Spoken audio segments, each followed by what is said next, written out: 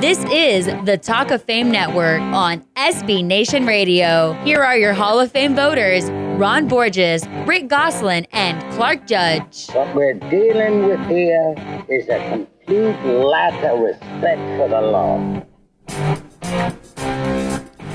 Just a reminder, the Talk of Fame Network is brought to you by Little Caesars, where you can enjoy the half-and-half deep dish pizza for only $9 plus tax. It's for meat lovers only, for a limited time, only at Little Caesars and only at participating locations. We're also brought to you by Geico, where just 15 minutes can save you 15% or more on car insurance.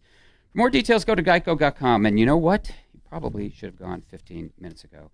Well, John Lynch is no stranger to this program. We've had him on here as a Hall of Fame candidate, which of course he is. In fact, he's been a top 10 finalist for Canton the past 2 years. But last week he looked more like a Hall of Fame general manager, too, with shrewd drafting that has 49er fans excited again, and I know because I used to cover that team, and it's been a while, but it's really good to have the 49ers buzz around. John, first of all, thanks for rejoining us, and second, you just experienced your first draft as a general manager.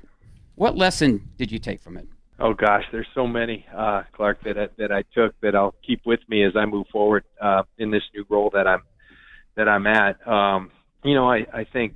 I think one of them that stands out to me in the fourth round, we actually traded up and got a young man, running back out of Utah, Joe Williams. And, there was a time during the draft process where I had basically taken him off our board. He wasn't off the board, but he just was really pushed down. And that's because of, as I understood it, he had quit his team at Utah. Kyle Shanahan, who I'm working with, and is just doing a tremendous job. Kind of resurrected him one day when he came up to my office and said, we got to watch this. And we sat there and started watching the film when he rejoined the team in Utah, and we started watching, and the talent was undeniable. So I went back and tried to put the story together. All I remember hearing is he had quit his team. And to me, if you've done that, you're done with me. I'm done with you. And, went back and learned that there were some other circumstances involved. He had lost his sister in his arms when he was a younger kid and had never been able to forgive himself for that, issues associated with that, depression and things that he's very open about. And then I got on the phone with his head coach at Utah, and he kind of explained the situation. He said he did not quit on his team. He was mentally and physically worn down. What that prompted him to do is get some help, and he got that help and finally forgave himself for the whole deal. So it's this great story. But had Kyle never done that, we would have never drafted this kid. And we think, you guys, I think a lot of people are praising us for what we were able to do with the draft. You guys know much better than I do because you've been covering this forever. Let's wait and see in 3 to 5 years how this thing works out. Right. But he's another one of these young men that we think has a very bright future. And now he's got to go to work, but we're happy to have him. Hey, John, would Stanford have revoked your alumni club membership had you traded out of the second pick and lost out on Solomon Thomas? They might have. The nice thing that Solomon did is he made it easy for me because it wasn't a reach. He checks all the boxes, quick, fast. He's got power up there. He's a tremendous finisher. It's great to be able to take a player who's been all of that, but I still think has a huge room for growth. And I think he's got room literally for growth, to become a bigger kid. And I think his game will grow as well. So he made it easy such that the Stanford allegiance, although it's there, I didn't have to do it just because of that, because Solomon's such a great special football player. There's been some draft types, John, who have compared his upside possibilities to Simeon Rice, who you know pretty well, and that's a pretty large upside, it would seem to me. Do you see sort of any similarities between the two of them, their game, or at least what his potential is? Well, I think with Solomon, Simeon's more of an edge rusher. I think Solomon, and Michael Bennett's a guy I really see Solomon comparing to in their stature, and I think in the versatility. Michael Bennett's a guy in that we're going to be playing a similar scheme. You can play him outside. He can also move inside to the 3 technique position and rush inside in the nickel pass rush. So I think Solomon's going to have great versatility. I hope he's like Simeon in sacking the quarterback. Simeon did that very well. And I think Solomon can do that as well. So he's just a very impactful football player, and it's a guy that when he was there, that was an easy one. And then because of a trade that we made with the Chicago Bears right prior to the draft, we had a bunch of ammunition in a draft where we already had a ton of picks. And, one of my favorite players in this draft was Reuben Foster out of Alabama.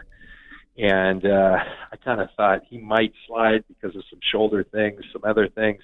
But I thought around 9 or 10 he was gone. He didn't go there, and then we started feverishly working the phones to try to trade up for an opportunity to get him. We were at 34. Ultimately, we were able to move up to 31 right at the end of that pick, and just in time we're able to secure Reuben Foster. So it was a tremendous first round for us, and we're thrilled to have two really what we believe are going to be game-changing players for the 49ers for years to come. We're speaking with San Francisco GM and Hall of Fame candidate John Lynch on the Talk of Fame Network, and you can find us on the web at talkoffamenetwork.com or on Twitter at talkoffamenet. And John, since you mentioned Reuben Foster, that really did seem like a steal at 31 because mostly he was considered a top 10 or maybe even a higher pick. But you mentioned the shoulder situation. He also dropped because of character concerns. And I wanted to ask you, are they concerns to the 49ers? And if not, why not? Well, I when I was at first asked that in the press conference in San Fran after, and somebody asked me that, and I said, well, I would tell you that Reuben's character is what drew me to him. He's a guy who can ignite a room with his excitement, with his passion. The kid hasn't been in trouble much. He's been around some bad things that have happened. He did have the situation at the Combine. We talked with Reuben about that, being sent home. And he was apologetic for that, both to the gentleman at the Combine publicly and to us. And, there was a diluted test at the Combine as well, something after conversation we got comfortable with. We understand, like all our players, we're going to have to put a support system, a structure around Reuben. But we feel like his character is really one of his strong traits. He hasn't been in trouble at Alabama. He's a tremendous player, sideline to sideline, and he will hit anything that moves. Really my kind of guy, and I think a real special player. It wasn't really a need for us, that stack linebacker position, but I think when you have a player of his talent, you don't worry about need. You just try like heck to get him, and we were fortunate to be able to do that. Hey, John, I want to go back to Williams.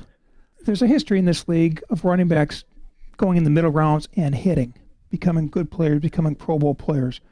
Can Williams be one of those guys? Can he be a lead back and a guy that can become a Pro Bowler for you? We believe, you're always a little hesitant, a little reticent to make those kind of comments about a young man. You don't want to put the pressure on them. But, one thing Kyle Shanahan's incredibly bright and, experienced, albeit he's a younger guy. He's been around the game for a long time as a coach and just being around his dad, and it's all pretty much been in the same system. So one thing I've learned with Bobby Turner, who's our running back coach, who's been with Mike Shanahan for years, and Kyle for a number of years, and Kyle, they really have a great eye for exactly what fits in our system. And they just felt like, and I grew to believe with them that he was a tremendous fit, and really a fit in any system, but in particular with what we're going to try to do, we can see him flourishing. So I think he does have that in him. I don't want to get ahead of ourselves. But we do believe he's extremely talented. If it's there, Bobby Turner will get it out. Yeah. Right. That's right. I love the way he coaches. It reminds me a lot of the guys I was around at Tampa, the Marinellis, the Lovie Smiths, the Herm Edwards, the Mike Tomlins. And he reminds me of the offensive when I first went to Denver. I told him that. He reminded me of the way the guys taught defense in Tampa. They demanded a lot.